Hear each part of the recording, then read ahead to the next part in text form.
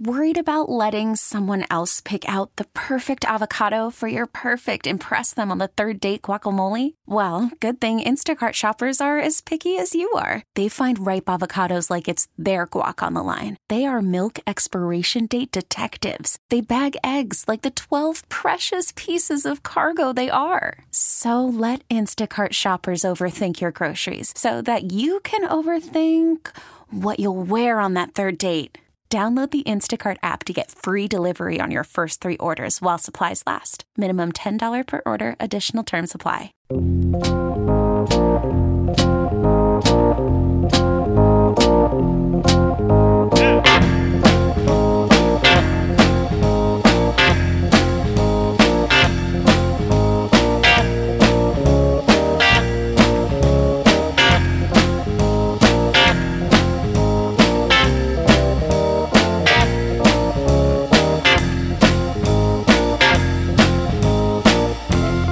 Good morning, everybody. I'm Bob Salter. On our program On the Fan, we try to bring you some good information. Also, we like to have a good time during this show, because as I said many times before, life is much too short not to do that. Hey, come on, put a smile on your face. After all, stop and think about it. It's a little after 6 o'clock in the morning. What else are you doing? Well, over the next couple of hours, we're going to get into a number of interesting areas of discussion because we have a couple of guests who are in studio. We love when that happens. They've come back to visit us. The guests are folks who've been with us before from IGEA Brain and Spine, Dr. Arun Rajaram and Dr. Adam Lipson in studio with us on our program this morning. It's nice to have both of you join us again. Good morning to you. Morning, Bob. Always great to be here. Much better weather this month. We're finally there. Spring and summer is finally there. Remember that first morning, that January morning when we started I still this? swerve by that pothole every time on the way into the Lincoln Tunnel. Ah, yes, the memories. Well, the good old days. I think winter is finally gone. I'm at least hopeful at this point. There's so many areas where we can go in discussion today. You know, there's a lot of talk about sports injuries, obviously, in the news.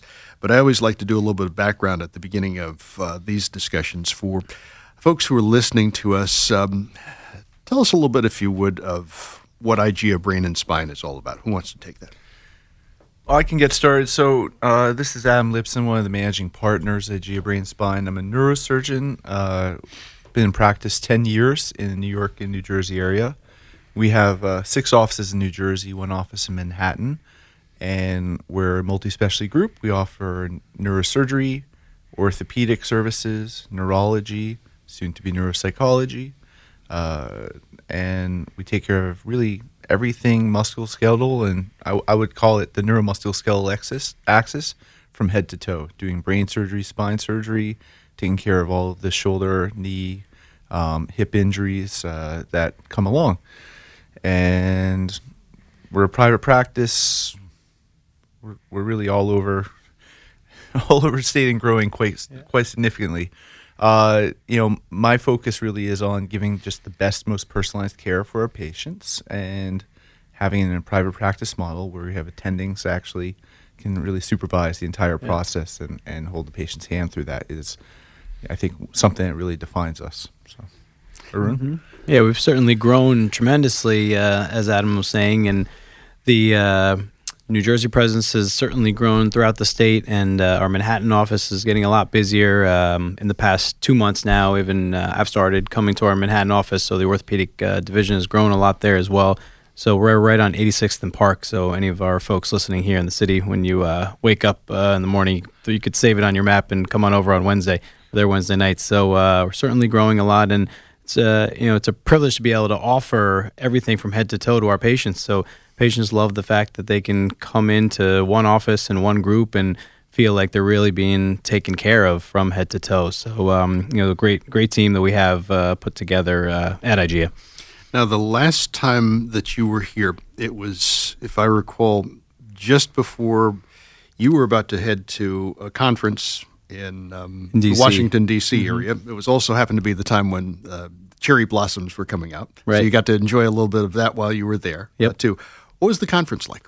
Sure, yeah. So the name of the conference actually is the Cherry Blossom Sports Medicine Seminar, being appropriately named because they do it in April every year, and it's actually now the longest running privately created medical sports medicine conference in the country, and it's been going on for over 30 years now, and it's an impressive assortment of topics and speakers and experts from all over the country and some from international kind of perspectives on things as well. And it's broken up basically section by section on the different topics. So we'll have a morning dedicated just to knee injuries, then an afternoon discussion about shoulder injuries, and then the next morning, about elbow and about knee. So kind of usually they end up broken down on topics for a couple hours at a time, and then there's experts that give some lectures, and then basically there's always an interactive kind of question and answer session after. And then there's kind of small group discussions after. So it's just an amazing kind of back and forth of information and knowledge and feedback with everyone. And you see what your colleagues are doing around the country and around the world in many ways. And you often see that people are thinking about a lot of the same things with different perspectives. So it's great to kind of get ideas as far as what's the latest and greatest in medical technology and perspectives on how to treat folks. Is that one of the ways that? Because I would imagine you also do a phenomenal amount of reading as well, that you kind of keep up to date with the advances, the changes, because in both of your specialty areas, there's changes always happening. Always, absolutely, yeah. So that whole process, formally is called continuing medical education. And every field has their own version of that, but ours are, CMEs, and you can go to meetings, you can, read articles, you can listen to lectures online, and nowadays, but being at meetings and conferences are my favorite because you're obviously interacting with your peers and you're getting to kind of discuss with everyone. How do you treat this particular type of injury, or what do you think the best method for this type of surgery is? And then you're also hearing formal didactic lectures too from folks on new technologies and things like that too. So it's a great combination of informative lectures, but also a great kind of peer interaction and discussion purposes to all grow together. All right, let's put you a little bit on the spot now. This was last month. Yeah. Okay. What would you say that you actually learned, took away, perhaps got something new from? And let's take the area of the knee. Great question. So one of my mentors when I was in medical school was the head team physician of the Giants, who's still Dr. Warren, the head team physician of the Giants right now. One of my mentors in medical school, he gave a talk at this meeting. So he gave one of the lectures, and it was about the ACL. He gave a couple talks, but this particular topic about the ACL was talking about how the progression of ACL surgery has gone since the 70s, when he first started doing a lot of those surgeries, to where they are today, 2018. And there's so many little nuances from the type of graft that you use for an individual, the location in the knee to put it. When we say, you hear the word knee, you think of your knee, but then the nuances of the inside of the knee, and we're talking about millimeter differences on where you put that new ligament, the effect that has on your stability and your function and your ultimate, protection of your knee moving forward can make a difference. So it's evolved over the years as to where precisely inside that knee do you put it and how do you fix it. So he kind of had given a nice perspective on how he's seen it change over the years, and in some ways the pendulum kind of keeps swinging in different directions to now he is really making us think again, okay, are we putting the ACL exactly where we were all born when with an ACL in the knee at this precise location? Are we putting it in that exact location, or are there certain ways that we can make that outcome even better by modifying certain things in that surgery? All right. Now, one of the things that is happening, it seems, every day, we're hearing about some injury. All right. And it seems like with local teams. Okay. But basically, it's across, especially in baseball. Sure. I mean, it's just all kinds of injuries happening.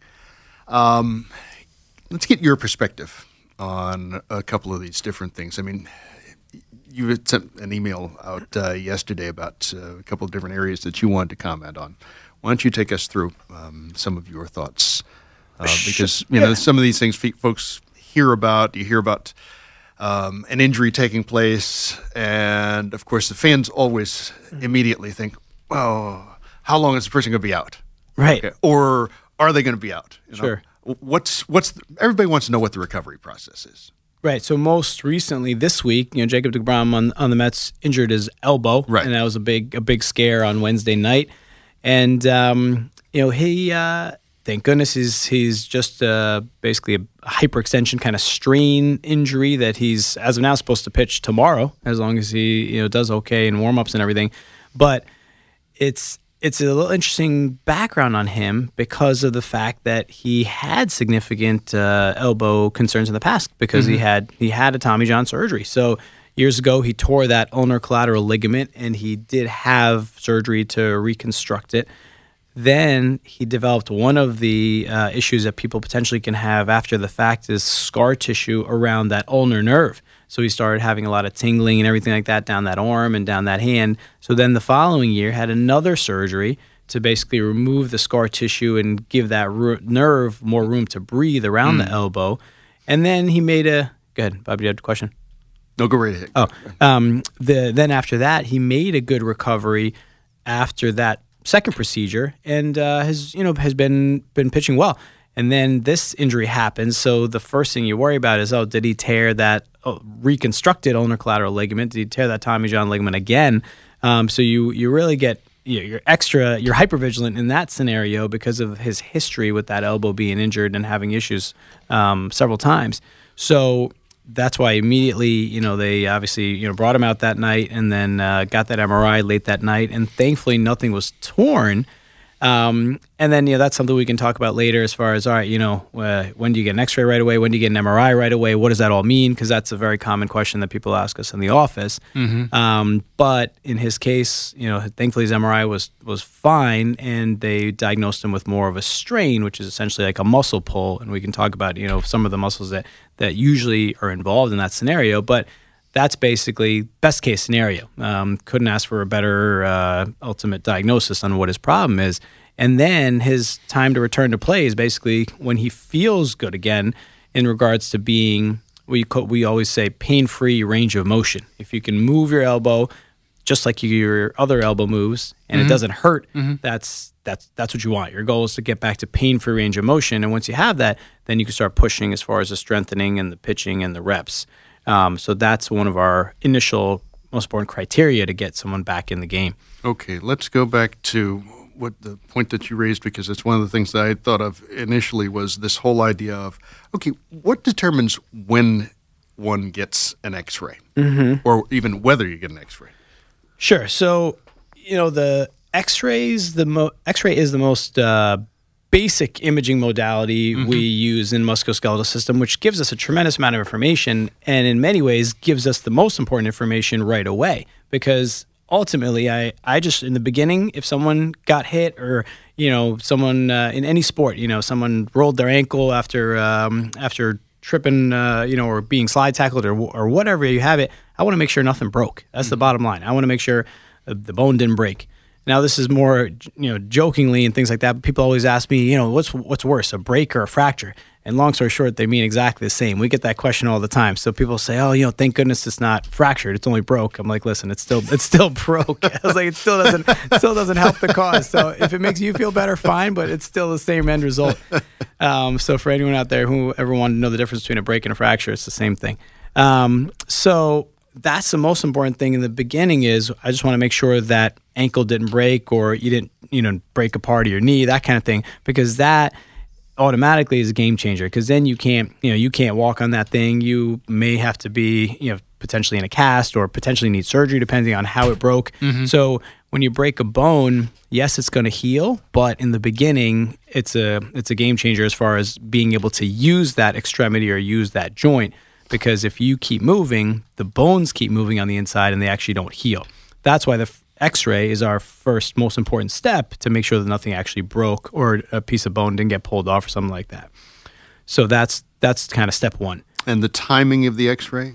That you depending on where you are. So most professional teams, when I was in Houston, all of our basically physician rooms in the stadiums, we had a little portable X-ray machine. So we'd basically just walk back into the locker room with the players, and we would just take the picture right there. So it's it's obviously a different environment. But in general, if someone comes into our office, we're going to potentially order that X-ray the same day, to say, right. Hey, let's make sure nothing's injured here. But that's your kind of go-to imaging modality right in the beginning, just to make sure that nothing is broken from that standpoint. We're going to talk more about this topic and others with our guests from IGEA Brain and Spine. We'll take a pause in our discussion.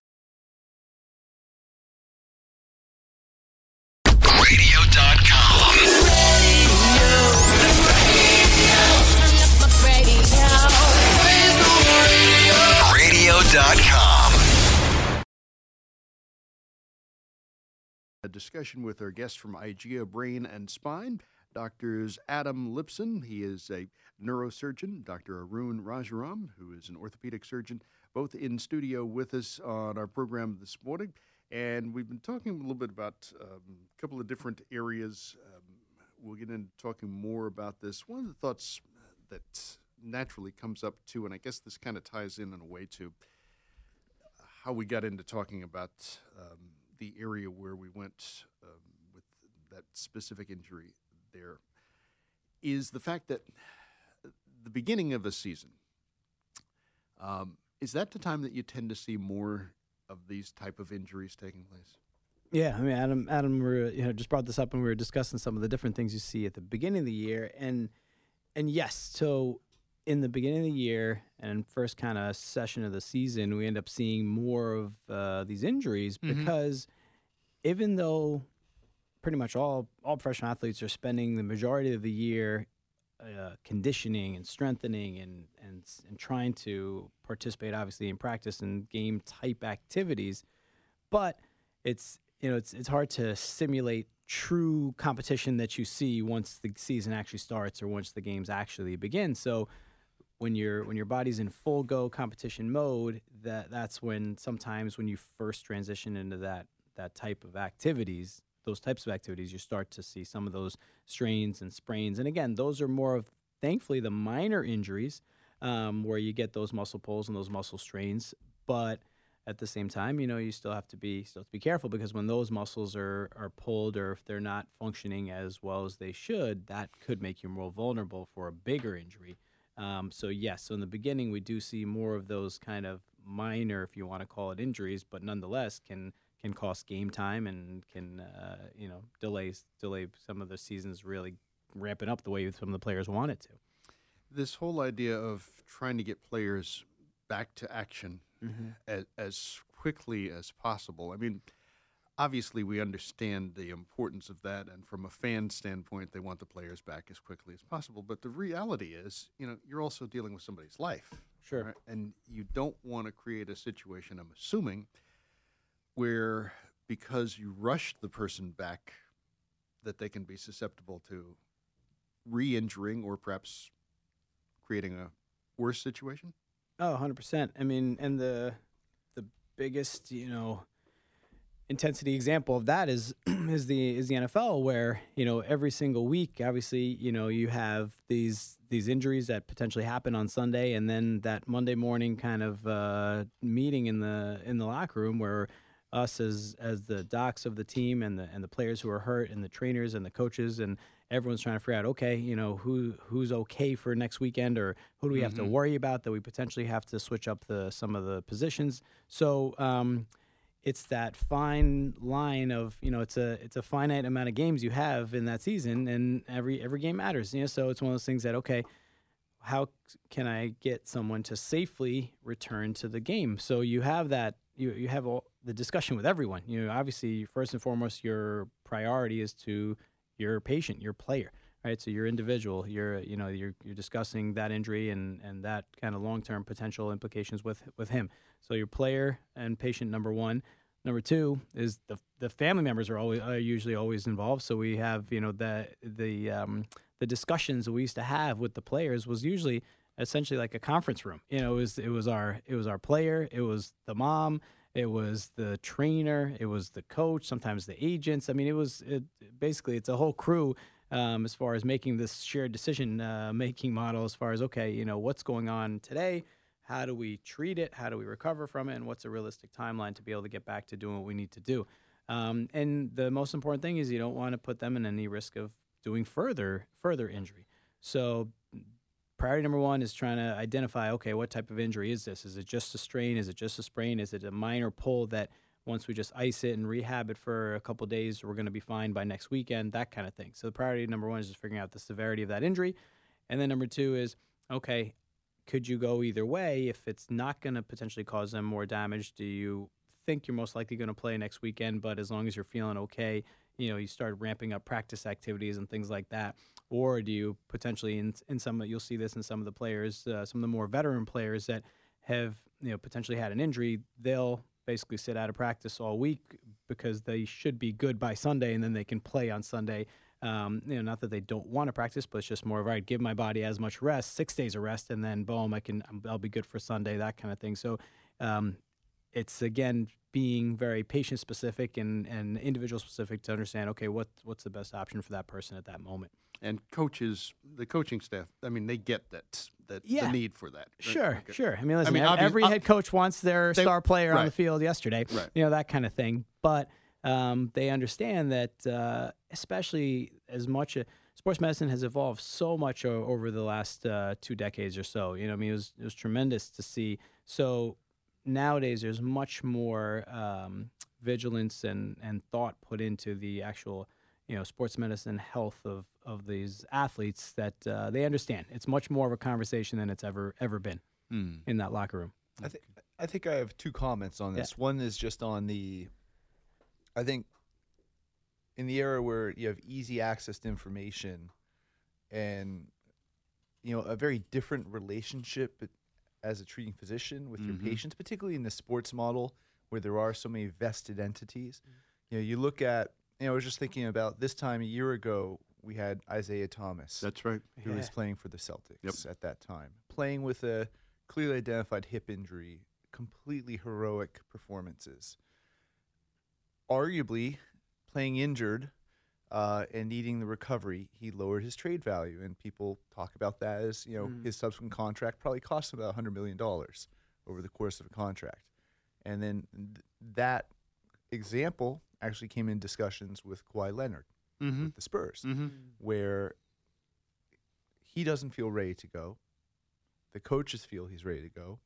He has to get his own team to help figure this out, and obviously family play a factor. Right. You don't know the whole story behind that. There's not enough transparency. But clearly, he has a sense of his own injury, whether he's good to go or not. And understanding that can have a considerable economic impact. I mean, if that's a $100 million injury for another star player, or $100 million cost in the contract, understanding that, okay, shortening my professional life has a major economic impact. And so I think the players are much more armed with information. I think there's much better ease of information. To me, it's healthy as a physician because you can have a better discussion. The more educated and invested someone is in their own process, the more prepared they are for the decisions that you make to go through, say, a surgery to help them heal. I find it better, but it's an interesting, more complex environment now than ever. That was just kind of one thought. That's true. Second one was actually, I was thinking about, I do just brain spine surgery. I don't deal with the musculoskeletal system outside of the axis. I like the way you say just brain and spine. Right. That's right. But in terms of application for sports medicine, it's interesting because there's spine surgery. We do deal with surgeries, but not nearly with the frequency that Arun would as a sports orthopedic surgeon. Right.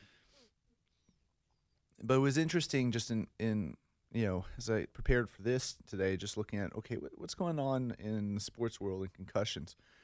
And I don't think it got a ton of press, but the NFL just came up with their new rules for the year.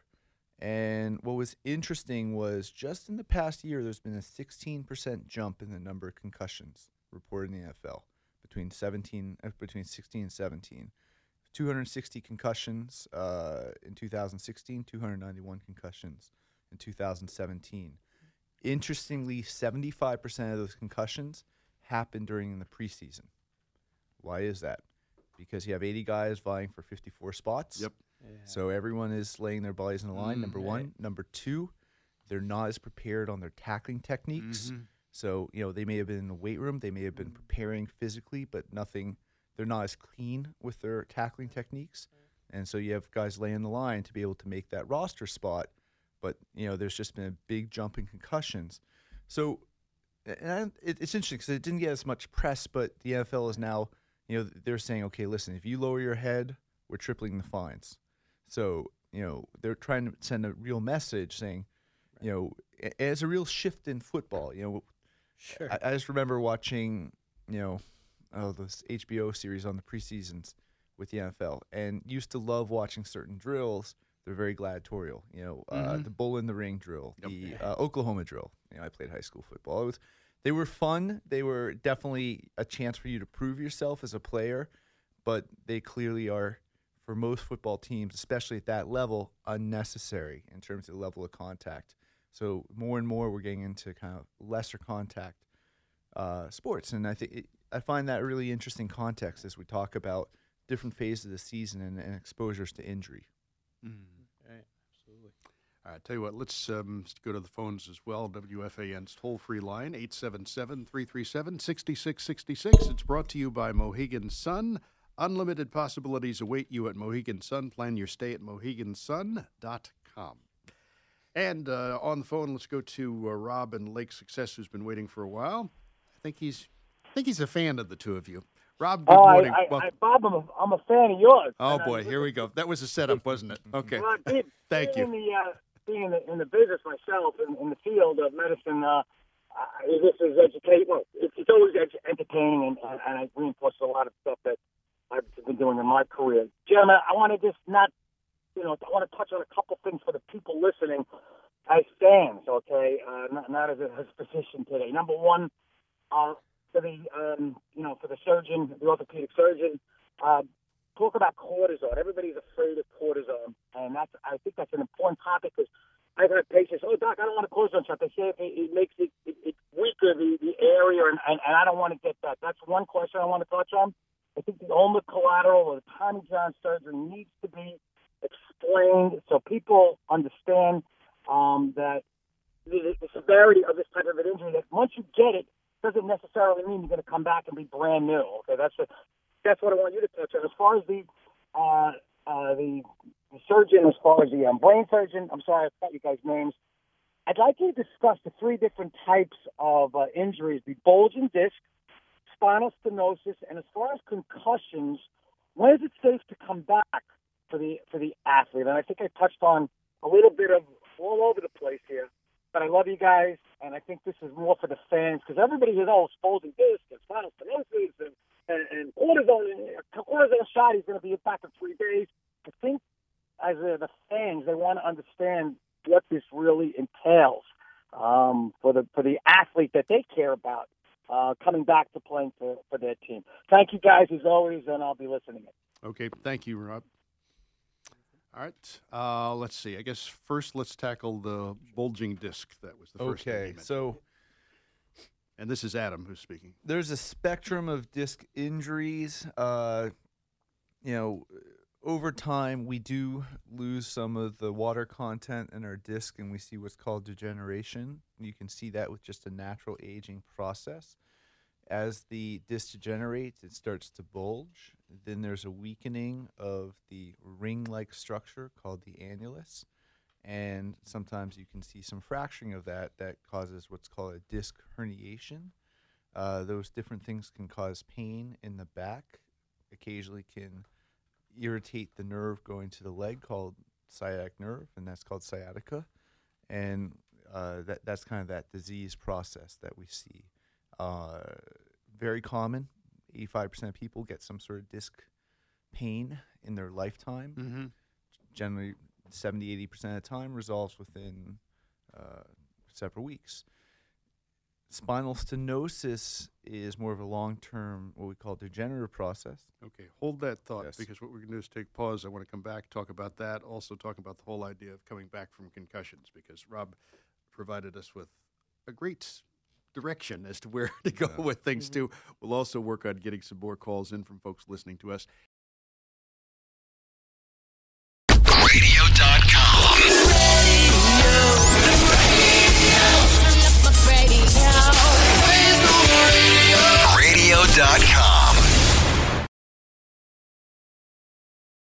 CMB, you got to love that. And Mike Francesa is back in the afternoons. It's busy times here on The Fan. Good morning, everybody. This is Bob Salter.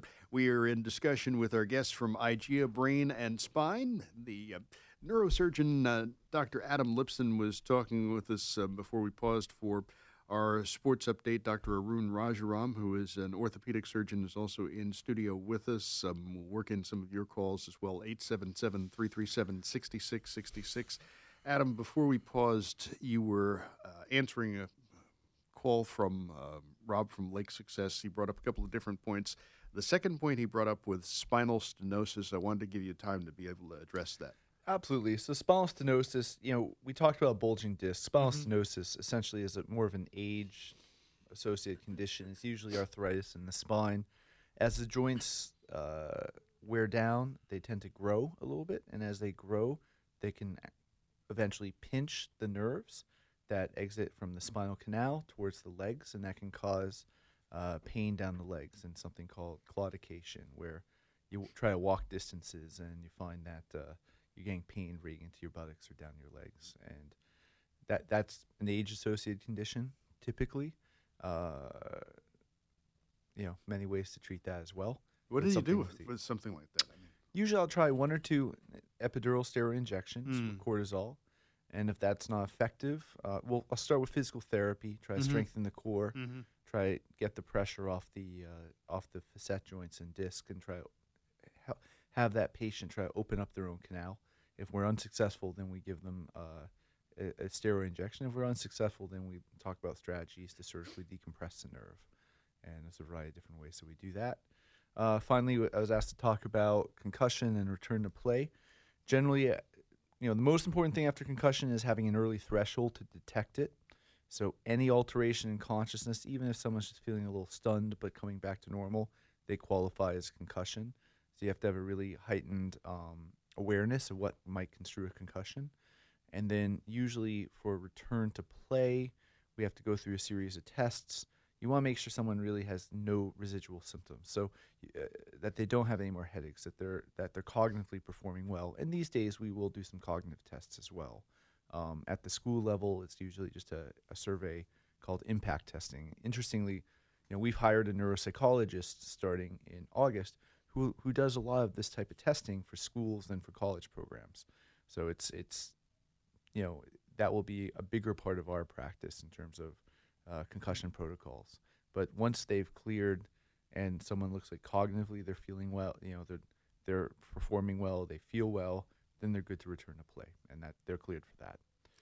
so that's being done actually for high schools and colleges? Is that It's being done for the entire spectrum of school sports earlier in high school as well.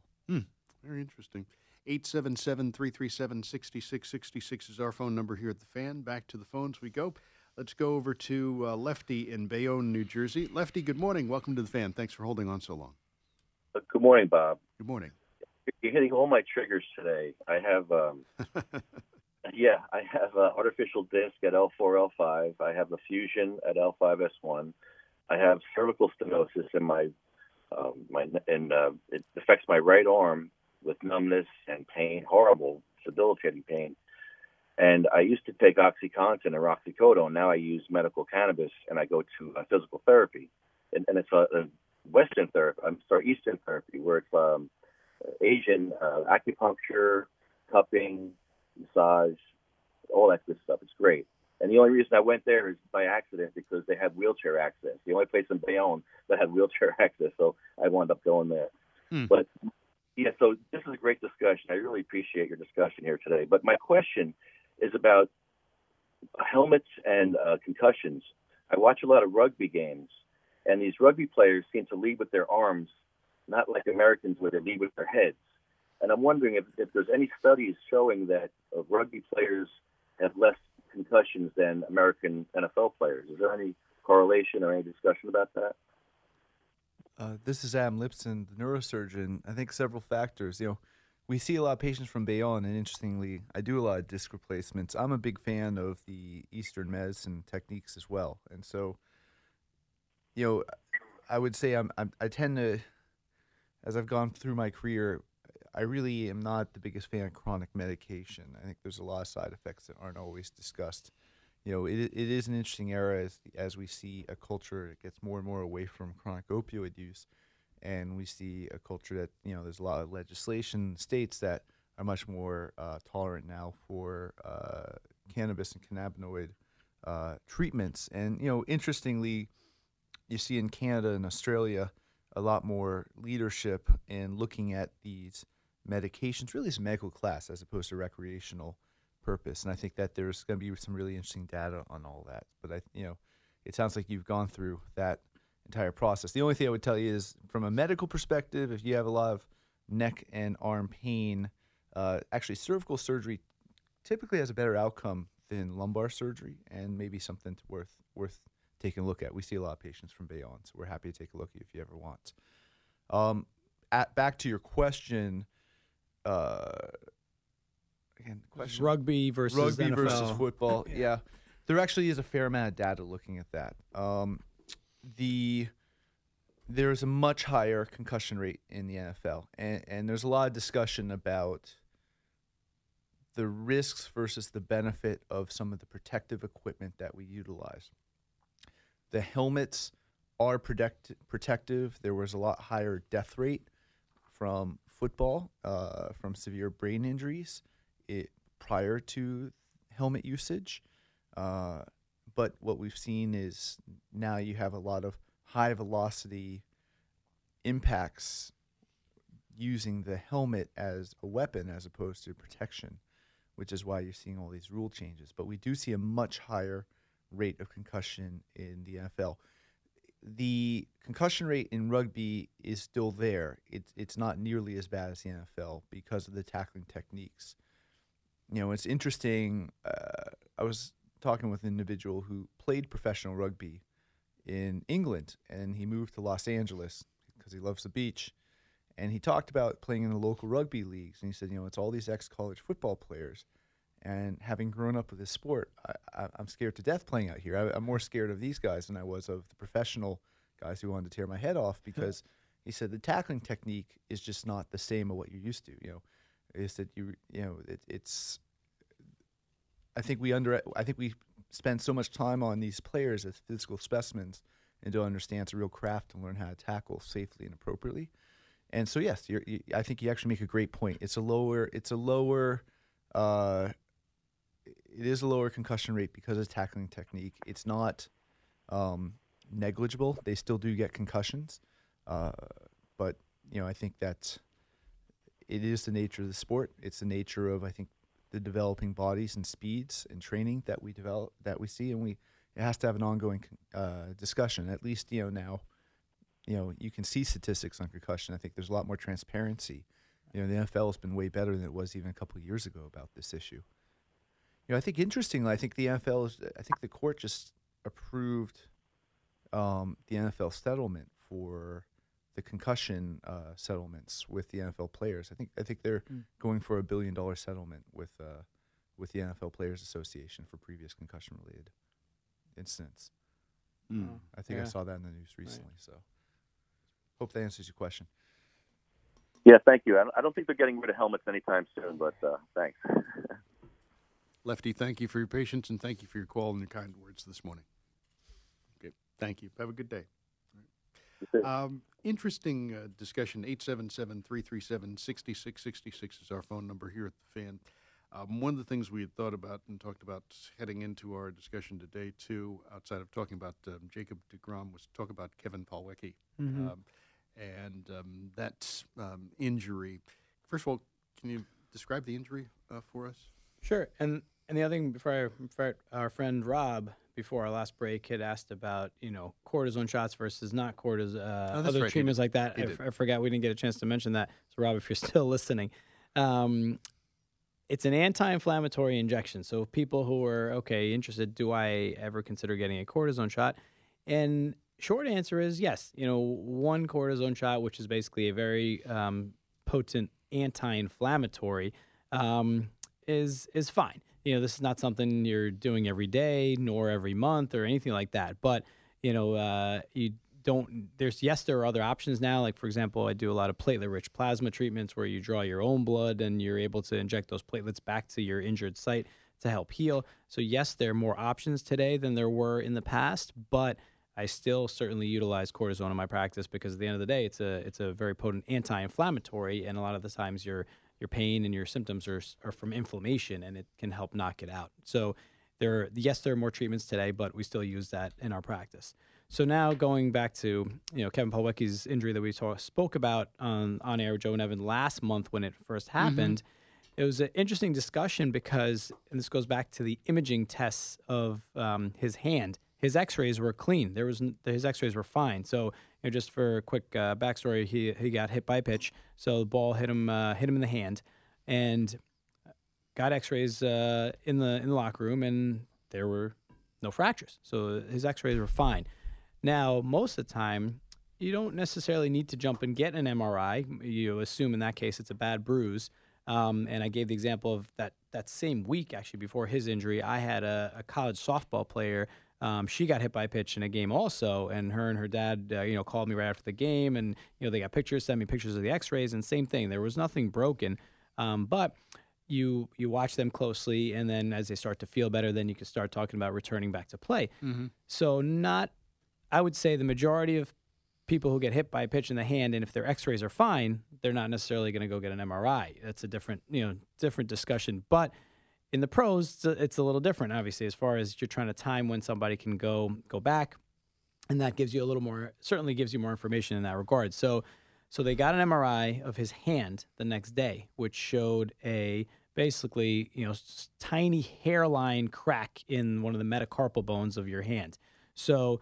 And I talked about this on air, was that a hairline crack, is just a really bad bone bruise, where, if you took a twig, that fell off a tree, and if you take that twig and you try to bend it to snap it, it won't snap until that last moment. So there's a little bit of pliability is not the best word, but there is a little bit of biologic give that even a bone can take before it snaps. So that's kind of what happened, basically. There's a tiny little crack in his metacarpal, but it didn't actually snap, and that changes your ultimate return. So then you treat it like a really bad bone bruise, which, like if you bump your elbow as you run through burn by a door, you're going to get a black and blue mark on your elbow, that kind of thing. You'll get that same thing on the inside. So the bone bleeds on the inside, and then you'll see that appearance on an MRI as basically, almost like a sunburst kind of picture where you'll have a bright looking appearance to the bone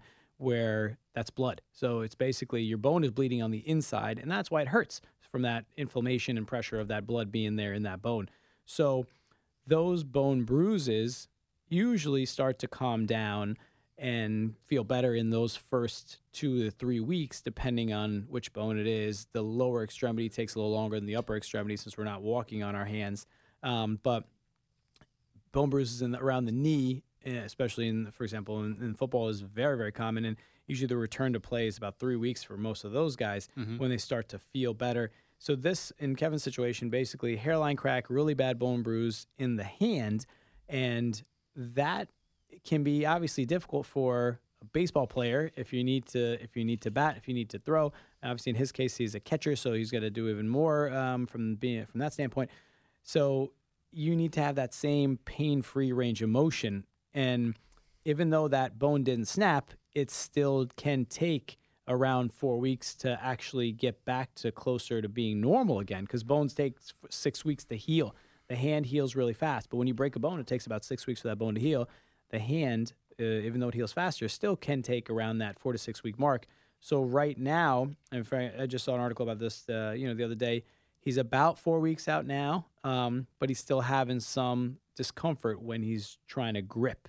So in a scenario when obviously you got to grip a bat, right, that you need a good amount of force. And the amazing part of our hands is, and this is a neuro connection, Adam can attest to this, our brain has some of the greatest number of dedicated sites to our hands. So our hands actually have some of the greatest innervation or some of the greatest function provided to them from our brain because of the intricate work that our hands need to do. If you just think about the fine finger movements, about the sensation, temperature control, vibration control, light, dark, things like that. So there's so many different things that our hands do that it requires a lot, and that's when you start to notice these injuries start to give you symptoms that you wouldn't otherwise think about.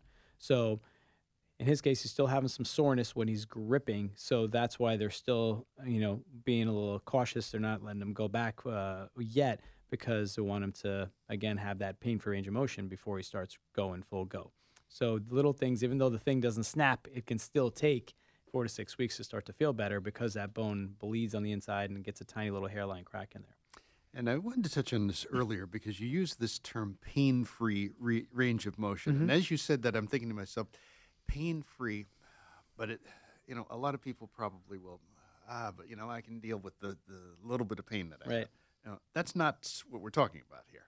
Correct, because you have to think about what you're asking your body to do in the setting of professional sports, right? I mean, they're functioning at the highest level of human performance. So a little bit of soreness from a heavy chest workout is different than all of a sudden you sprained your elbow and then now you need to, pitch a ball at 100 miles an hour, that kind of thing. So it's that subtle limitation that you're going to have from an injury can greatly alter your ability to do what you're trying to achieve and potentially protect your body, protect your joint. So that's where these guys they shouldn't have pain on a normal basis, for it to be able, if they do, they've got some soreness here and there, but most of them are able to do what they need to do without pain. So the moment you introduce pain, it alters their ability to do what they need to do and potentially makes them vulnerable for further injury.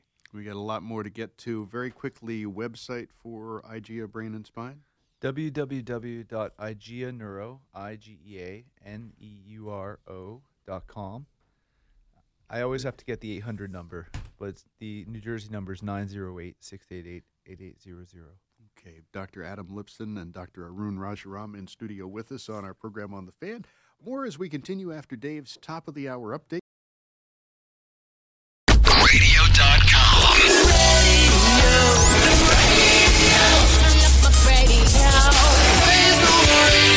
Radio.com.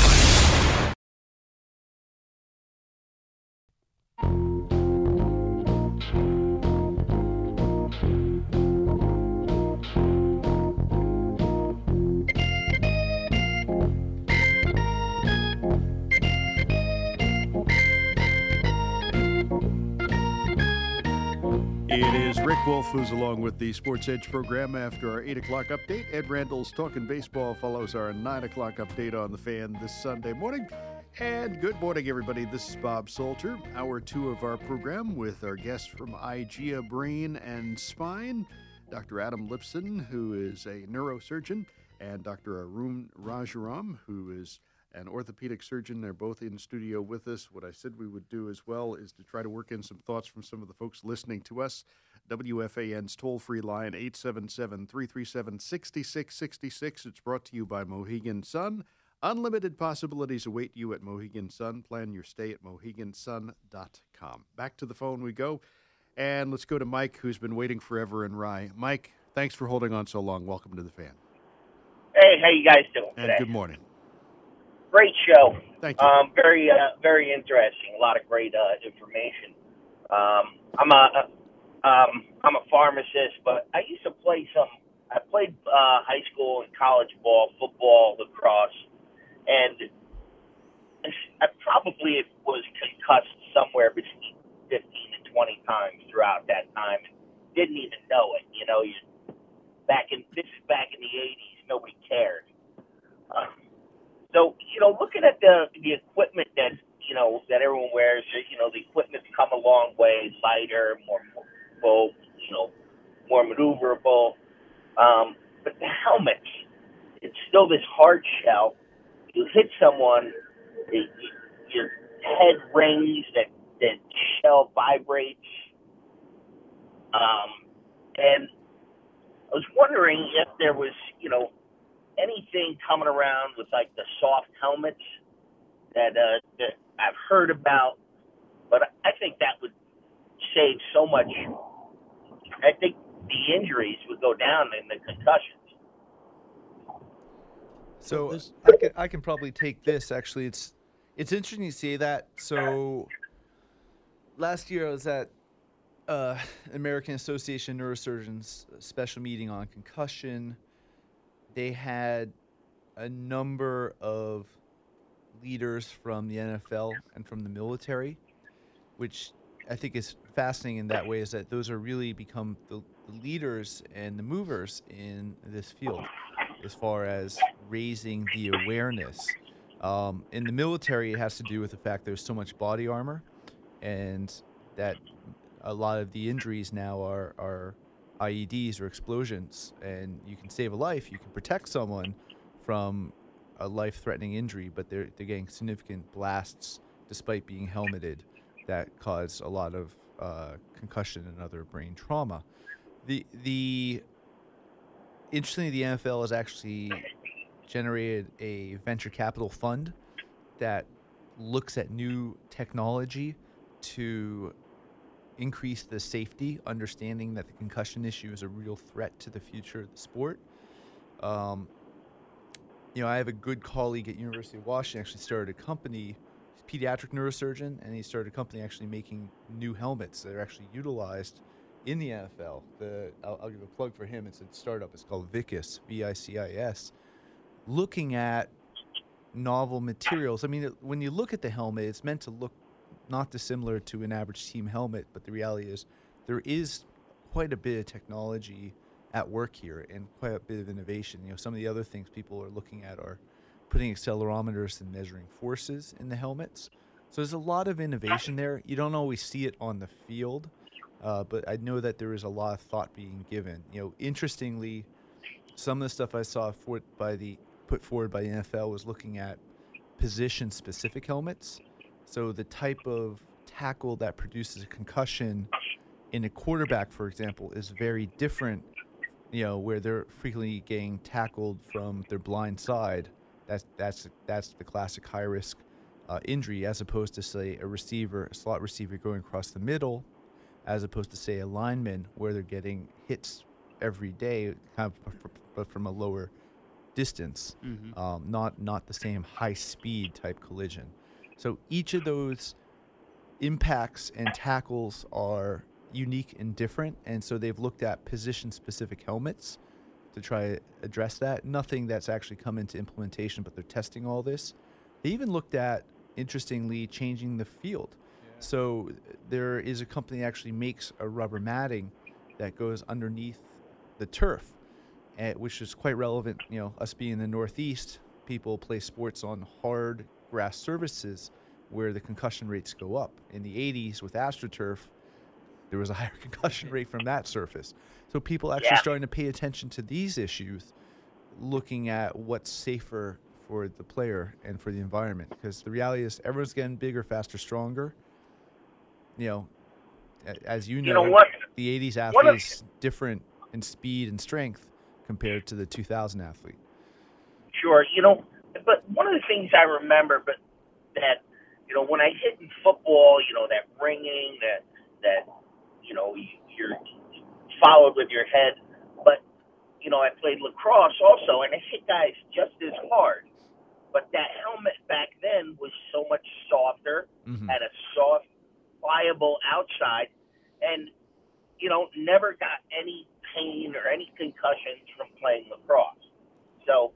That's why I'm talking about. Right. That's why I was thinking, all about the soft helmet that has some give. Agreed. And that becomes the discussion, right? As we talked about, people learning to tackle with their helmets, and clearly the NFL is trying to send a strong message with the new rules saying, you guys got to stop lowering your heads for tackles, right? So I think that that is an issue. And yet you look at, say, the older eras of football playing when people had soft leather helmets, saying, well, why don't we go back to that era? There was actually a significant death rate from collisions from that sport. So I think this is an ongoing discussion. Clearly technology is at play, but you're absolutely right. There's a trade-off. People talk about, interestingly, mixed martial arts where there's minimal padding and minimal gloves, as opposed to boxing where there's a lot more padding. What has a higher impact on the brain? And there's a lot of discussions among some of the neurologists and neurosurgeons that actually boxing with longer rounds and more continued sustained impacts to the brain has a more significant chronic impact on the brain compared to mixed martial arts where you don't have much padding. There's a much higher knockout rate, but it's 3 rounds, and maybe it may potentially be that the being knocked out may be protective, as opposed to having a lot of those frequent mini episodes where your head's ringing and you're kind of disoriented for a couple seconds, right? So yeah, I mean, MMA fights last for 3 minutes. Right. I don't think we know, and that's the hard part. This is a relevant conversation. We're trying to figure out to the best of our ability. We weren't having these discussions a decade ago, and now we're just trying to catch up. Well, thanks for all the information, guys. Thank you. Thank you for your call this morning, Mike, and your patience on the phone, too. Let's stay on the phone at 877-337-6666. Let's go next to Vincent in Hoboken. He's been holding a long time as well. Vincent, good morning. Welcome to The Fan. Hi, good morning, everybody. Good morning. I have a question. It's not sports related. My wife has a bulging disc, as you were talking about before, but secondary to that, she has pain in her legs from lymphedema, which causes her legs to swell really, really badly, which I know is not either of your field. But recently she's developed neuropathy in her feet, and she's not a diabetic. We asked podiatrist if this could be caused from the pressure from the lymphedema, and she had said no. I was curious on your opinion of that. Come see us in the office. We see these types of issues all the time. You're constantly navigating what might be. It's a process of trying to figure out. Usually I have to examine someone, really be direct with my questions. I may order a test, like an EMG nerve conduction study, but you can have both processes, right? You can have lymphedema and you can have leg pain from a disc that's symptomatic, and we can help tease that out. But give us a call. And I have an 800 number for everyone, since I always manage to forget this number. So the number is 866-721-8123. All right. Thank you. Thank you for your call this morning. Right. Okay. Oops. Bye-bye. What is this? My phone is going off with an alarm. What is this? What? It's not even break time yet, Bob. What am I, waking up here at this point? Daylight savings time's back. Well, on our program on The Fan, we are in a discussion with our guest from IGEA Brain and Spine. Thought it was break music. That's what it sounded like to me. I did for a second think that was the case myself, too. I tell you, it's been one of those weeks and weekends here. Dr. Adam Lipson and Dr. Arun Rajaram are talking with us on our program on The Fan. Now, so many interesting areas that people have brought up here, and it gets us into this whole idea of how it is that we, I guess, try to keep ourselves in optimal condition, okay?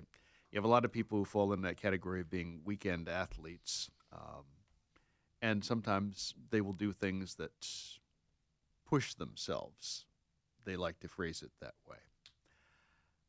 How do you know when you've perhaps exceeded your limit in pushing yourself? And one of the areas I'm going to ask you about, because we've talked about this before, is this whole idea of stretching, which you advocate before one starts. Mm-hmm. How can you do too much of that? Or can you? Sure. So the the simple thing to think about is, all right, listen to your body. That's something easier said than done in many ways, because we sometimes gets a feeling of, all right, accomplishment. You feel some soreness after a workout and things like that. But, muscle soreness after a great chest workout or a great leg workout is different than if your joint hurts, like your knee hurts or your hip groin area hurts or your shoulder hurts when you're doing certain exercises. So the biggest thing I tell folks is, it's not always no pain, no gain kind of thing, depending on what the actual issue is. So that's first and foremost, listen to your body. And then when you're first getting into the springtime, and now we just went from winter to summer basically. So now that it's summertime, it's gonna be a transition period, right? So your first couple times out, you should kind of ease back in, and that starts with the conditioning, right? So if you like the bike or you like the treadmill or you like the elliptical, whatever you're doing, kind of ease back into everything. So be it 10 minutes the first day, 15 the next, 25 the next, and so on. Just there is something to be said about gradually building back up to a sustained level of activity that you were doing a year ago, and even little things like I like to bike, so that's my biggest cardio exercise that I like to do, and if I'm at the gym on the stationary bike, even just changing the resistance up one level, you notice a difference that first time you up it, because that's more of a resistance, more of a workout, right? So those are little things that you can kind of tweak with some sort of control to say, okay, hey, I was doing this last week. I was able to do 10 minutes without really even getting winded at all, and then now I'm upping my resistance next week, and now I'm only doing 7 minutes before I'm starting to get a little winded, that kind of thing. So you treat your body like a well-oiled machine, but that should be inclusive of these warm-up periods. Just like any car or motorcycle, if you let your engine warm up a little bit, you're going to get better performance. So it's very, very analogous to that. Okay, you're going to ask something with that. Actually, I'm going to we'll take a pause here. So it's a real break music this time. Talk more about this and some other topics too. Also work in some thoughts from some of the folks listening to us.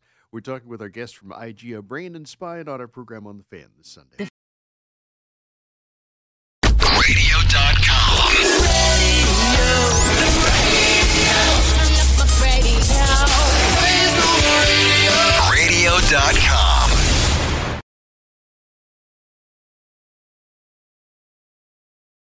I love listening to those guys. We have guests who are in studio with us who also appear on that program. Dr. Arun Rajaram, you've been on with Joe and Evan. Yeah, once or twice, and had a pleasant experience doing that. In fact, they were at the Zinburger this Wednesday, 5 minutes from our Florham Park office. It just so happens. So, like, if we were there, we could have gone on and done it live and set. It was like 5 minutes away from where we are in Jersey. I know exactly where that is. Yeah. In fact, too. I went to school at Seton Hall. Oh, there you go. I know our backyard. I know that whole area. Yeah. Believe me. Also in studio with us, Dr. Adam Lipson. Dr. Lipson is a neurosurgeon. Dr. Rajaram is an orthopedic surgeon. They have shared an awful lot with us thus far, and our discussion, we've taken some calls too at 877-337-6666. That's our phone number here at The Fan. You want to join in the discussion. Rick Wolf's Sports Edge follows our 8 o'clock update. One of the things that we'd sort of kicked around as an idea of an area to talk about too in advance of our discussion today was talk a little bit about this situation where Didi Gregorius got kicked in the head, I guess it was Friday night. Right, and there was obviously some initial concern as a result of that. But that's, this gets into an interesting area, Adam, because it's not typical that you have concussions that you're dealing with in baseball, obviously. It's not like the NFL. No, but, it's amazing how much these other quote-unquote non-contact sports actually do experience concussions. At the high school level, for example, the most frequent concussions are field hockey and basketball in women, for example. What? Field hockey and basketball. Right. Soccer is also one of the highest concussion rates. And there are a couple of reasons for that. In say, a high school female, for example, they don't have the same development of their cervical muscles, the neck muscles, to be able to support the head. So, there can just be, just from a sudden impact or collision, not even hitting your head, you can still sustain a concussion, or just say a fall, or say a dive where you might hit the ground can cause a concussion. So I think in all sports there has to be heightened awareness. Obviously, the contact sports are higher risk, but the reality is we see concussions across the entire spectrum of sports activities. I don't know, Arun, if you have any other it was interesting, comments, you deal with observation and seeing that. Well, I'll put it a couple ways. Football has raised our overall awareness of concussions in many ways because of the prevalence of that at the NFL and at that level, and college, high school, and stuff and so on. So it's certainly raised our awareness of it. But it happens in every sport, like Adam was saying, in some of the non-contact sports that you wouldn't even think of off of the top of your head. But being in the professional world, I remember comparing when I was on the field at a Texans game on the sideline, the intensity of watching every moment compared to when we're covering with the Astros in that scenario, the baseball game.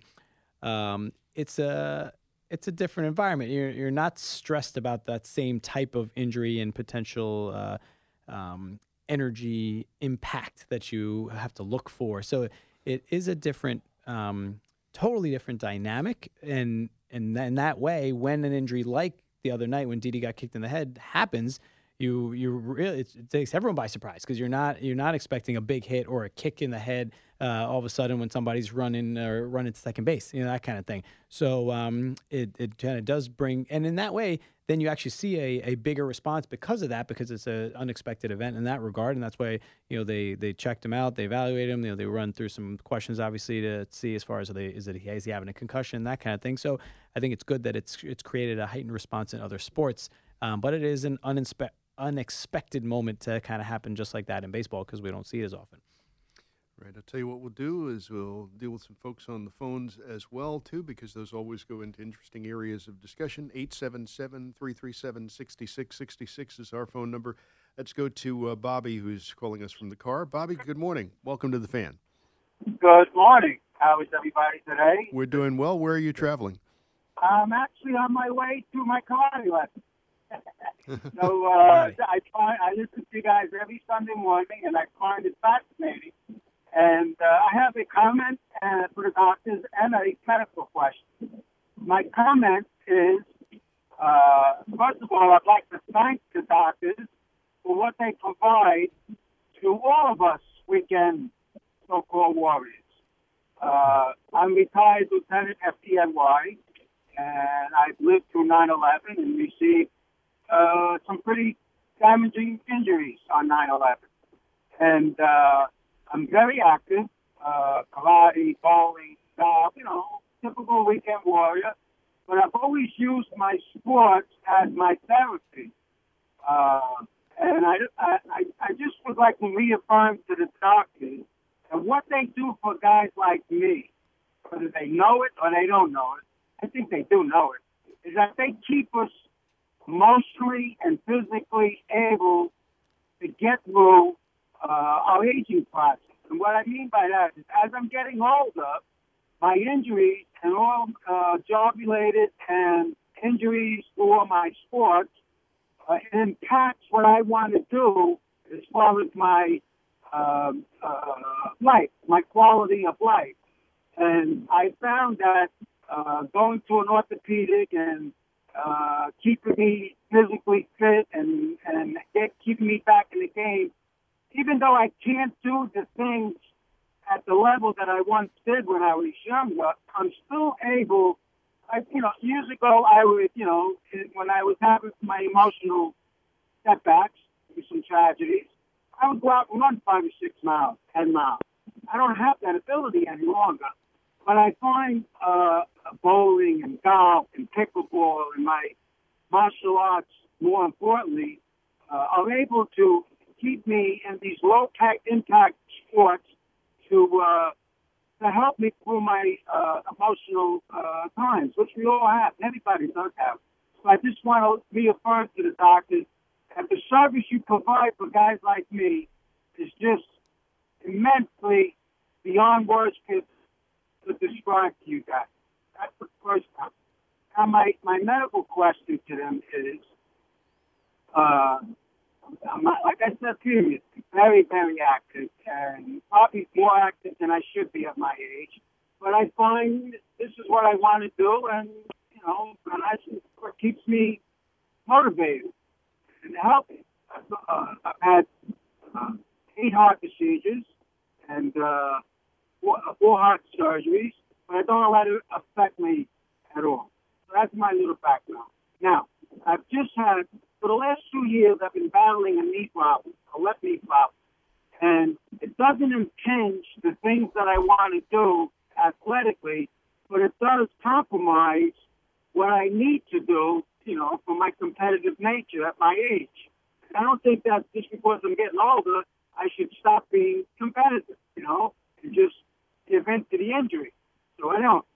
So I've always taken some kind of anti-inflammatory, and that seems to get me through my workouts. But after the workout, I'm having a lot of inflammation, pain, and, you know, I'm limping a lot. So I had a shot in the knee, a cortisone shot, about a year ago, and that seemed to work. And then a couple of months ago, it wore off, and I went back and I got a shot again in the knee, and it worked again. I'm able to do my sports and enjoy, but I do have a problem with the knee. Now, we had an X-ray done onto my orthopedic, and the X-ray showed no arthritis in the knee. Now, the question I have for you guys is that will an X-ray determine arthritis in the knee? And I also had an MRI because the doctor tends to feel that I might have a slight tear in my meniscus, which all the stuff that I do is probably, you know, what we're leading to. Now, at my age, I'm 65, I enjoy what I do. Should I just keep getting the shots in the knees to keep me in the game? Or do you think at my age I should have if I do have the tear in the meniscus, slight tear, at my age, you think it'll be more beneficial to get it fixed that way? My question is the shot or the surgery on the knee? And what would you guys recommend? So, Bobby, first of all, thanks for your service as a firefighter to our city and keeping everyone safe for, all these decades. So thank you first and foremost for that. And then 2 things. First, about your comments about medicine and kind of what we do, that means the world, because you're the exact reason why we do what we do. And what you said was actually ironic, because we had a discussion on Friday with some folks about an interview, and some of the questions they asked us were along those lines of why we chose to go into medicine in our specific fields. And me personally, why I went into orthopedics and sports medicine orthopedics is exactly people like you, to be able to get people like you back in the game and back to doing all the activities and things that you enjoy doing.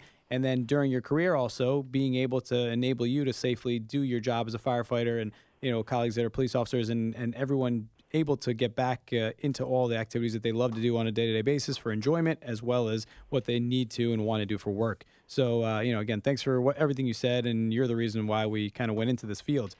So to answer, my pleasure. And then to answer your question about your knee, it's interesting. So you're obviously in great shape. You've always been in great shape. You're 65 years old, and according to what you said with your X-ray, you have no arthritis. So that's phenomenal. A lot of people your age cannot say that. So the fact that you had an X-ray and really has no or minimal arthritis is great. So regardless of that, you have to tailor everything to what your desires and activities are.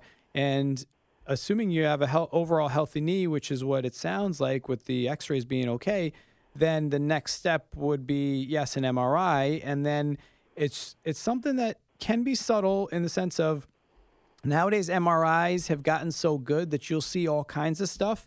I always tell my patients it's like an analogy of a car tire. If you look at your car tires, and if you've been driving it, for the last 10,000 miles since you got those new tires, you're going to see some wear in that rubber. It doesn't mean that tire doesn't work. It doesn't mean you need to replace that tire. It doesn't mean you need to repair that tire. But you're going to see some changes. And that's the same exact thing with MRIs nowadays, that you're going to see some changes no matter what. So it would be something that I would, I'd want to examine you to see exactly what the symptoms are and see if that correlates with the MRI.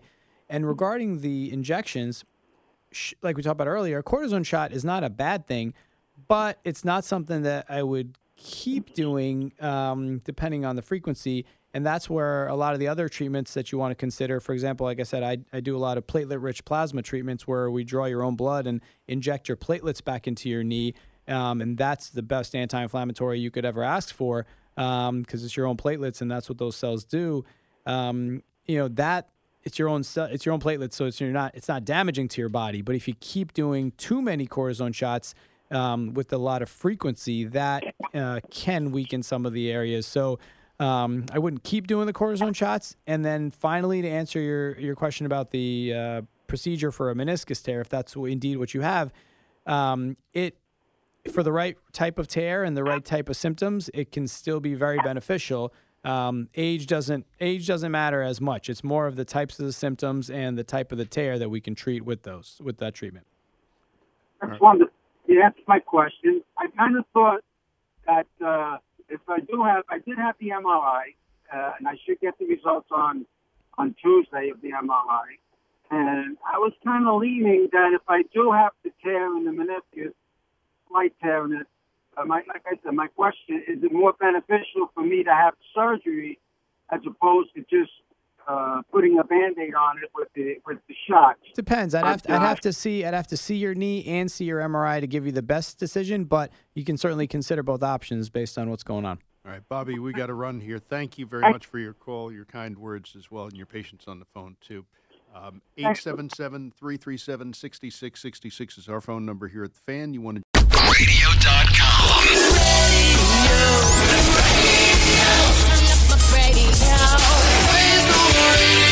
Radio.com.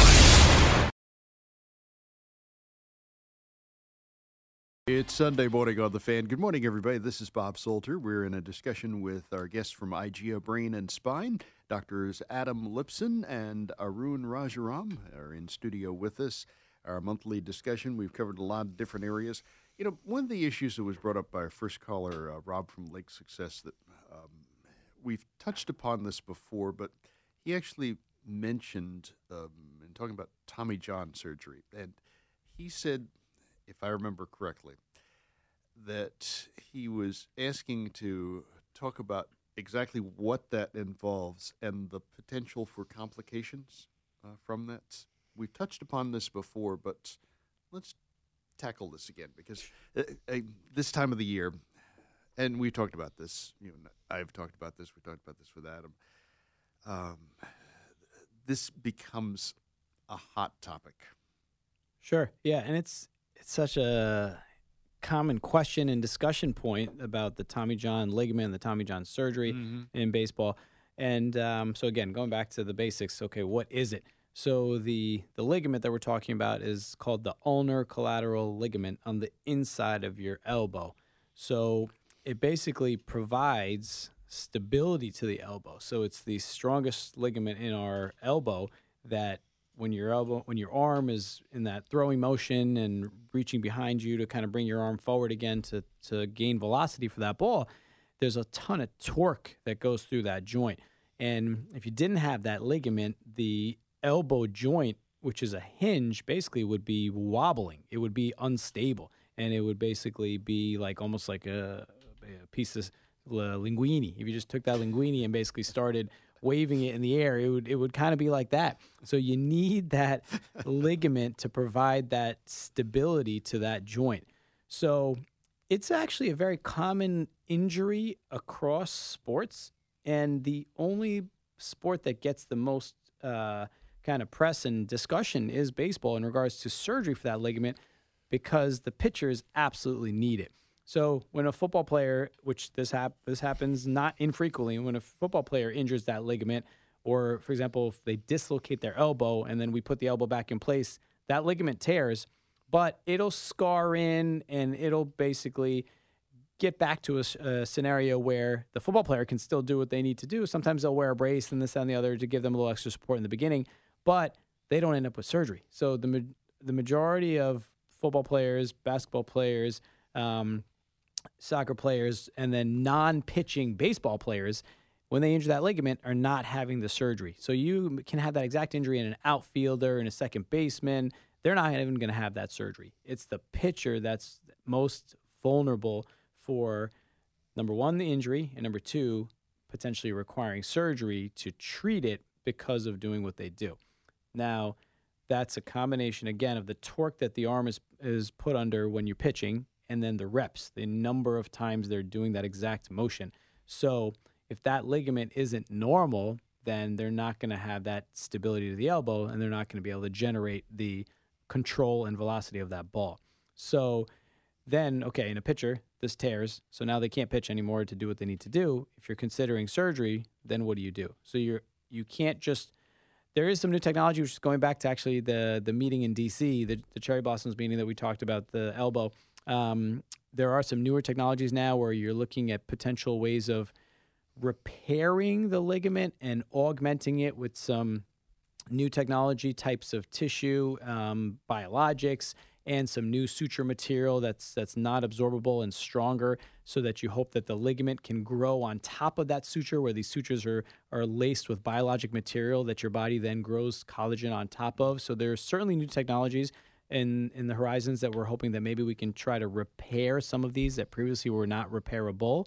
Because as of today, 2018, Tommy John surgery means we're building you a new one. Your ligament itself is not going to work anymore. So then we have to build you a new one. So we go into the wrist and we take an extra tendon in the wrist, basically prepare that to have the similar length and size to what your original ligament was. And then we're putting it back, connecting your forearm to your upper arm, which then stabilizes your elbow joint. So when people hear of, okay, Tommy John surgery, that means you're actually building someone a new ligament. You can't just repair it the way you could other things in the body. Similar to when someone has an ACL surgery in their knee, you can't repair that either. You're building that person a new one. So we have to actually give them a new ligament or a new tendon to put in there. And that's the same principle in the elbow for Tommy John. Now, it's such a tough recovery because you need several things to happen. First, you need that new tendon that we just put in there to incorporate, which in the beginning takes a minimum of 3 months just for that to heal and get better blood supply and everything like that. Mm-hmm. So the first 3 months, you really can't do too much at all with that arm. You just got to let that thing heal. Then you got to start working on improving your motion. Then all that muscle atrophy that set in over that 3-month period of not doing much, you have to build those muscles back. So then there's scar tissue that builds. So that's exactly what we talked about earlier this morning with Jacob deGrom's elbow. A year after his Tommy John, he developed scar tissue around that ulnar nerve, which he had a second surgery to remove some of that scar tissue and move the nerve. So unfortunately, a lot of folks who have the surgery don't always make it back to 100% because it's such a big deal, and the stress that you put on your elbow to pitch is incredible. So it is, even though it's such a commonly seen injury and commonly described surgery in this day and age, it's not an automatic that you're going to be back to 100% because of it's a big deal. It's a big injury. At the heart of things is this idea that this is not a natural motion. Okay, that's you're putting your arm under when you're pitching like that. Sure. And then the whole idea of this being repetitively correct. done. All right. I think, Bob, that's what does it, because a lot of things we do are not quote unquote natural motions, right? It's just the frequency in which you're doing it. Because we'll see folks who they work at a desk all day and they're having the same rotator cuff tendonitis as some of my athletes are having because they're putting their arms in an awkward position on their keyboard, on their phones, at their desk. So they're coming in with the exact same rotator cuff tendonitis symptoms because they're putting their arms in an awkward position at their keyboard or at their desk. So a lot of things we do are not in a quote unquote normal position, but it's the frequency and repetitive nature of those motions that can cause the symptoms to arise and the issues to arise. Why don't we see more or hear more about this injury when it occurs in sports other than baseball? Because most of them don't, number one, most of them don't ever need surgery. Number two, it doesn't impact that player's ability to do what they need to do other than the pitcher in baseball. J.J. Watt's for a perfect example. He one of my favorite players, and when I was with the Texans, talked to him about these kind of things. He wears that brace for that added kind of strength and confidence in the arm, for that little bit of extra protection. But you see him working out in the weight room, and you see him doing the things that he does. That elbow is in phenomenal shape. But he dislocated that elbow. That elbow popped out of place years ago. Mm-hmm. That ulnar collateral ligament tears, and it scars back in, and he's able to do everything at such a high level, and that's the case in almost every other sport and position other than the baseball pitcher, because they're the only athlete that is constantly putting that torque of the elbow when you're getting into that throwing motion over and over and over again. And we just in kinematics of pitching, you break it down into stages, and it's that basically kind of late cocking stage or early acceleration phase where your arm is starting to come forward, where you get the most torque in that elbow. And that's where that ligament is on maximum stress, where you can get these injuries. And that's why we worry about it in baseball pitchers more than any other position or sport in the world. Interesting. Mm-hmm. After our 8 o'clock update, Rick Wolf is along with the Sports Edge program here on The Fan. And after our 9 o'clock update, After our 8 o'clock update, Rick Wolf has the Sports Edge program. After our 9 o'clock update, Ed Randall is by talking baseball here on The Fan. 877-337-6666 is our phone number. Let's go back to the phones to Steve in Manhattan. Steve, good morning. Welcome to The Fan. All right. Fabulous show this morning, gentlemen. And I heard Rob from Lake Fire and Lake Success, his name mentioned so many times, I thought he was part of the show. I didn't hear his call. Us too. He's still listening. And the irony, Rob now has his own show. The callers become hosts now. But listen, guys, that's a fabulous statement you just made, because Exhibit A are quarterbacks who do throw the football in cold weather, but they don't come up with the Tommy John because they don't throw as much as pitchers do. And rehabbing Tommy John, we know we're rebuilding that elbow, but when they rehab it, I really believe that these guys don't go into a conditioning and a rehab program where they're working out to fix that elbow like they've ever done before in their life. That has to be a factor in strengthening out the arm. And I think what's left out, too, is the forearm muscles, because the forearms really control the grip and everything. And if you really have powerful, strong forearms, and that whole section of your arm, which is very complex, from the tip of your finger all the way up to your shoulder, if they're worked out properly and strengthened properly, I think you have a better chance of not getting it or recovering from it. Sure. I mean, your comment about the forearm, and thanks for your call, Steve. The forearm muscles, you're absolutely right. They're so important to the stability of your elbow, because all those muscles start just above the elbow joint on our humerus, on our upper arm bone. So all those muscles cross the elbow joint and provide stability. So you're absolutely right. The stronger you get your forearm muscles, the added stability you can achieve for your elbow. So that's true. The rehab after the surgery, we talk about that. It does get a little more complicated in the sense of you can't do too much too early. It's a very patient rehabilitation, for lack of a better word. You got to take it very slowly. But as far as the preventative things go, people are trying to look at these things. What's the most effective preventative strategy? And yes, muscle building and watching your endurance and things like that around the elbow is important. But the one common issue that's still being seen is just the reps. That at the end of the day, these pitchers and kids are pitching at a very high level from a very young age. And it's just your elbow has a clock. Your elbow, essentially, after so many pitches, it can potentially fatigue. And over the course of your life, some of those ligaments can fatigue, and that may put you at risk of these injuries. Quick question, Arun. Yep. Which pitch has the most stress on the ligament of the spectrum of pitches that are done? Sure. That's a great question. The one difference between now the thought process on that is, so a lot of times people have spoken about sliders and pitches that require your arms to get additional torque, cause more issues on the elbow. But then at the same time, now there's been a lot of discussion about the fastball, where guys are throwing so hard to achieve such a high velocity time after time after time, that it's that accumulation of those type of throws that also can cause the same injury. So it's kind of shifted that, yes, it's not necessarily the fastball puts the most torque on the elbow, but the amount of force that they put into it, so many multiple pitches after another is causing the issues now. And then the developing athlete, because I know there are some. I remembered in high school, some of the pitchers were not allowed to throw too many change-ups or curveballs or sliders, for example. Are there still restrictions on that for the developing athlete? I think a lot of level? There's still a discussion about that, and I think a lot of that has shifted to now the pitch count discussion. As far as, okay, listen, yes, I'm concerned about the types of balls you're throwing, but I'm more concerned about how many balls you're throwing. So I think a lot of that has shifted towards, okay, what's the best pitch count, which that's not even a perfect science either, which is still to be determined. Okay, what's the right number that's safe? Steve, thank you for your call and your comments this morning, your patience on the phone as well. Right. You got it, guys. Thank you. Have a good day. Interesting discussion. The callers take us in so many different areas as well.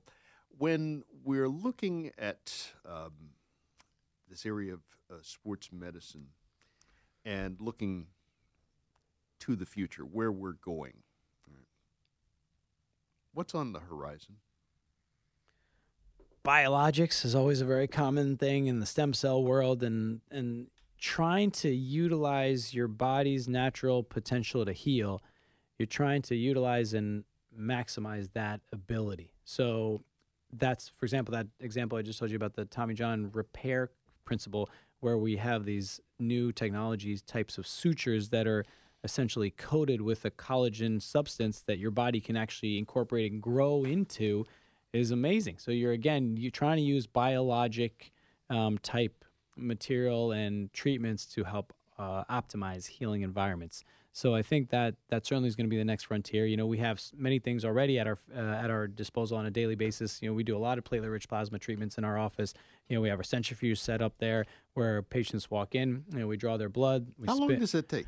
So great question. So just like you're going to draw blood when you go to get your cholesterol checked or your electrolytes checked or whatever. We draw the blood, which takes less than a minute just to draw that blood, and then that little syringe sits in a centrifuge that spins for 5 minutes at 1,500 RPMs, and then it separates the blood and the plasma. So your blood is heavier, so the red blood cells sinks to the bottom in that syringe, and your plasma and your platelets and all the other cytokines and factors that we're utilizing go to the top in a thin kind of yellow substance, which is basically the plasma layer with the platelets. Then you isolate that and then inject that back to either the knee, the hip, the elbow, wherever, the shoulder, wherever the problem is.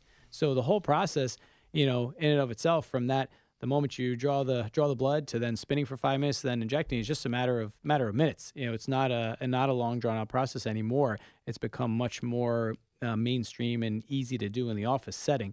So that's something we're doing, today. Almost every day in our office, which people don't realize is that's very easy to do nowadays. The NFL, that same centrifuge was sitting in the locker room and in the stadium for over a decade. So that technology is not new. It's been around for a long time. So people think that it's only in that world, but we have it in our office too. So those are all things that everyone can have access to, which is why being in a center and being in the group that has the kind of full picture and ability to take care of people from head to toe is great. So we get a lot of people who are coming to see us for that, and happy to talk about it all, whenever people have questions. Okay, perfect time to mention website and that phone number. All right, so it's IGEA Brain Spine, or IGEA Medical, soon to be. Phone number is 866-721-8123. We have 6 offices in New Jersey, an office in Manhattan. Our website is www.IGEANeuro.com. Gentlemen, thank you both very much, and thank you to our callers as well. Very interesting discussion this morning. Thank you, Bob. Thanks, Bob. Thanks for having us. Have a great weekend, everybody. We will see you next month. This episode is brought to you by Progressive Insurance. Whether you love true crime or comedy, celebrity interviews or news, you call the shots on what's in your podcast queue. And guess what? Now you can call them on your auto insurance too, with the Name Your Price tool from Progressive. It works just the way it sounds. You tell Progressive how much you want to pay for car insurance, and they'll show you coverage options that fit your budget. Get your quote today at Progressive.com to join the over 28 million drivers who trust Progressive. Progressive Casualty Insurance Company and Affiliates. Price and coverage match limited by state law.